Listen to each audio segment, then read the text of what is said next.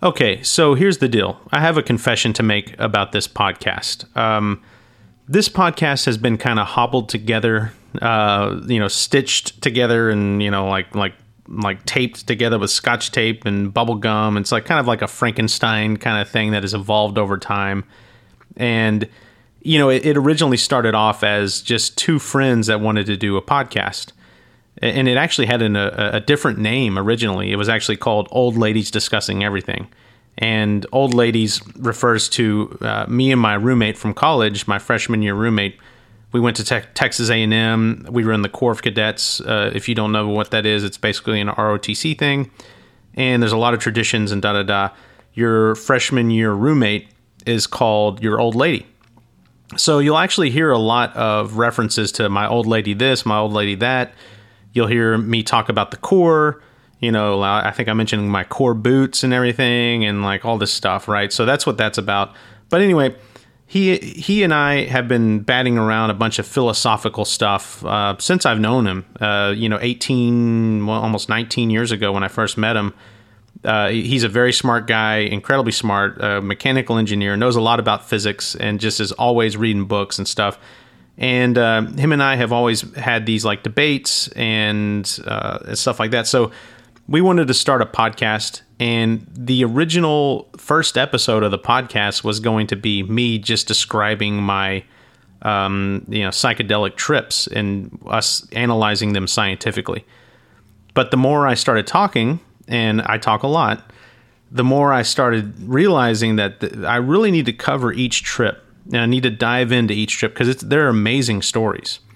And so what started off as one episode of us talking about all of my experiences turned into a series of episodes of me explaining each trip and in incredible detail. Again, I talk a lot. So here I am sitting on this mountain of content, and I started editing them together. Originally, it was just two people talking, and I threw in like a song in the background. And me being a huge fan of the podcast Radiolab and being a filmmaker myself, I thought to myself, you know what? I can kind of, edit these together like a movie. Have it, flow like a movie, that Radiolab kind of flow and polish with the sound effects and the music. So that's what happened. I turned it into that. But I noticed that there was too much exposition up front, kind of leading you into the trip, and too much narrative, too much talking. So I started to try to clip it down and make some creative edits to kind of fast forward through that. But that also got kind of repetitive and monotonous. So what I landed on is I'm going to put together kind of what I call a prelude into each trip.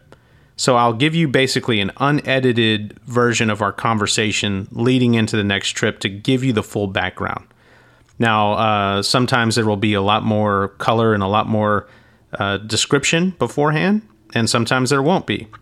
For instance, this upcoming trip, I didn't really give a lot of background, but it is actually necessary.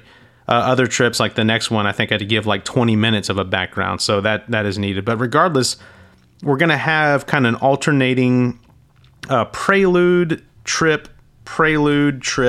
kind of format here where, again, it's going to be, the prelude will be the description, the full color of the upcoming trip, everything, all the backstory behind it. Then the trip episode will be that, that narrative, movie-like, Radiolab-like feel, that covers just the trip. Then we'll have, another prelude. And then at the end of all of this, of course, we're going to have our unpacking episode, the one that my old lady originally wanted to do. It's funny, y'all. Like, it's actually quite hilarious. Like, I think that I have completely weirded out my old lady. It's like, he's like, when is this guy going to stop? And it's hilarious. He's like, I'm done. He's like, just put me in for the unpacking episode, Anyway, so that's the scoop. If you want to skip the prelude episodes and just get dropped right in the action, feel free to skip the preludes. But if you want more backstory and all that without that fun flow, then jump into the preludes. And again, some will be short, some will be long, some will be medium. that's all I got to say. Let's get into the prelude to my next mushroom trip. My journey through the Pantheos. Prelude. So I scoured my content that I said I had a ton of, right? And I really couldn't find a good long lead-in for this next trip. I found some, but not a lot. So I'm going to go ahead and just kind of talk about it right now, right? So basically, if you remember from the prologue and episode 1, I'm on this journey. I met someone who has kind of shocked me out of my funk that I was in, and is basically making me, forcing me to confront my inner demons and try to kind of conquer them. And I did some research, and I found that psychedelics is a incredibly efficient and complete way to do that. But one can't just jump right into psychedelics and do like a heroic dose or like a crazy amount of like ayahuasca or something on your first go. That is a stupid idea. Don't ever do it. So you got to baby step your way. So that first experience at my friend's birthday party at the beach house, that was the dip your toe in, like I mentioned. It was a lot of fun. It was so much fun, and I saw some amazing stuff. It was like being a child again. It was a great introduction to the majesty and awe that is on the other side.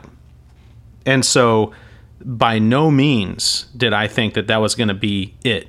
Right. You'll hear my friend who interviews me saying like, I thought that was going to be it. And then you're like, hey, I want to do it again. It's like, of course it wasn't going to be my last time. That was just the kind of introduction. I wanted to go deep in. Right.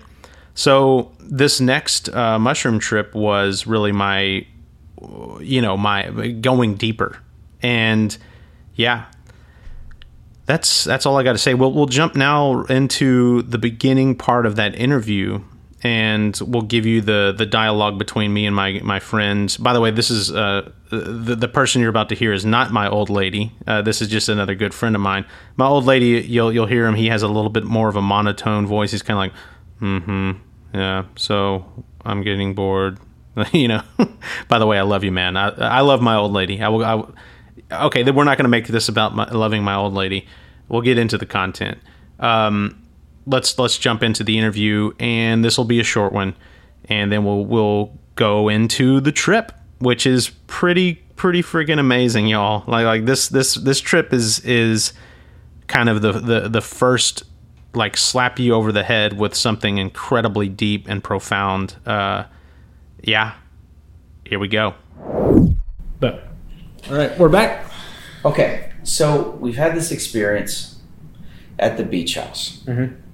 And you've learned a lot about this at this point in yourself. And I remember, you texted me the next day and you said, oh my gosh, I feel like I've seen things for the first time. And, I've had this unbelievable thing happen to me, and, we got to talk about it. And I think we probably did. About a week later, we met up for drinks, and we kind of started going over it. And you were relaying to me everything that you just talked about. And it was very interesting. I remember I said something to you. I was like, well, are you good now? Is that it? Is that what you needed to do? And you immediately were like, no. And I could see it in your eyes that it was scratching the surface. And that's the first time that I had heard the words heroic dose. Yes. So explain a little bit about how it felt coming off of that first experience when you were like maybe 24, 48 hours out, looking back on it, and how you decided, I need to go further, I need to jump in. Well, because that first time was in large part fun and also very incredibly profound, and I saw some amazingly beautiful stuff, but it was mostly beauty and fun. There was a little bit of a life lesson at the end of people's energies and like, hey, you should be proud of yourself. But beyond that, and the whole idea of like nature being pure and innocent and awesome. Beyond those, there wasn't that much more. There wasn't that, these soul crushing and soul stirring, like cathartic life changes come out of that. And that's what I was so desperately seeking. So, but it obviously sparked something in you to where you were thinking, I need to ramp this up. I need to do something. I need to keep going. Absolutely. It inspired me. There were a few people there that were kind of mushroom veterans, I guess you would say. But recreationally. I don't think they did like heroic doses, but they all were in agreement that I had a really good trip. And I was like, okay, well, I guess I take mushrooms well. Right. Some people have bad trips. I had a fantastic trip. Yeah, and the thinking being you never know if you're going to have a good one or a bad one. There's really just no way to know that. Exactly. But some people are more prone to just having really bad trips. Well, that's right. I think, and this is funny, I should have said this earlier, but I think you texted me right after you took the mushrooms the first time, and I said, say hello to Satan for me. Yeah. Almost did, man. Because I was so sure that if anybody had a bad trip, it was going to be you. It was going to be me. But so it inspired me. Like, I was like, man, if I had a great trip, then, man, I just need to keep going. And that's what I tried to do. There was a second time where we got mushrooms from this person, and we went to my boyhood home. But this was a planned deal. You were like, I'm going to do it again. Oh yeah, this one was definitely planned. Mm-hmm. And I didn't plan on. I was going to do a heroic dose, like the day after, and that night I was like, I might do a little bit of them. In fact, I was even like, maybe I won't even do them because I had heard that stacking them, like doing them back to back, you lose tolerance, and so they won't be as effective. But for whatever reason, in the moment that night, I was like, I'm doing it. And so this, how long in between first and second? So I think it was like about a month. Okay, and so we should say your boyhood home is almost like a farm. It's it's in the middle of nowhere. Yeah, and it's a house with a pool house and with a pool. I mean, this sounds like a mansion. It's really not. It's a country house. Yes, and there's like probably 2.5 acres with a pond. Yep. And a bunch of stars and no city light infiltrating the place. So it's a great place if you want to be alone. Yep. And just experience nature. Yes.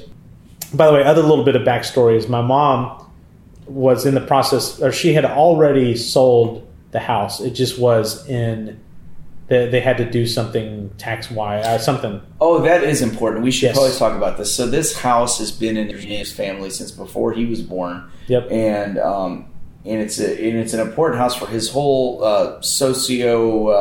whatever set of people. His life is centered around this house. His family life, his social life, his friends. Yep. I even have a soft spot in my heart for this place because I've had so many memories of this place in my life, and so it's an important place, an important part of Andrew. And his mom is the owner of this place, and she has sold this house, and so it's a matter of time. They're getting the house ready to be sold and put on the market or whatever else. And so these weekends that you're able to go down there are important to you because it's not only is it a great place to do mushrooms, but it's also you're getting to spend some last weekends at this place that's very important to you.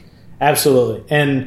And so I had not yet mourned the losing of our house yet. And that place literally is a sixth family member of the family. I mean, that property and those houses. And so I was kind of like, it was passing of the torch. It's time to move on. They can't. A lot of people move. A lot of people don't keep. Most people don't keep their boyhood, family homes. Just moving on. My parents have moved 17 times since I've been alive, and that's not even a lie. So, like, literally, I have stuff that are lasted way longer than any house they've lived in. So, I envy that in a way. Yeah. So, and so that was my mentality, and I think I was just kind of crushing my feelings. And I did mushrooms. Did the effects come on quickly like the last time, or was it something that took a little bit longer? This one was a lot more slow. And you had taken a higher dose. Yeah. These mushrooms were different. It's a different brand, a different strain or whatever. Like these are the ones that I took this time. They're called Golden Teachers, and Golden Teachers are known for you don't have as much hallucinations like crazy hallucinations, you have more profound experiences in life lessons interesting. kind of Okay. thing. And It's very Buddhist. So as always, that ended abruptly, and there wasn't a whole lot of content there. But in my opinion, some content is better than no content, or in this case, very little content. So yeah, it is what it is. This is getting you closer to trip number 2, and trip number 2, like I said, is very, very profound. It hits you with the first, smack you in the face with something beautiful and amazing kind of experience. And, I like I said, I saw some beautiful and amazing stuff on the first trip. This one is just light years beyond that. And by the way, each trip gets even more and more amazing. So yeah, let's jump into trip number 2. See you there.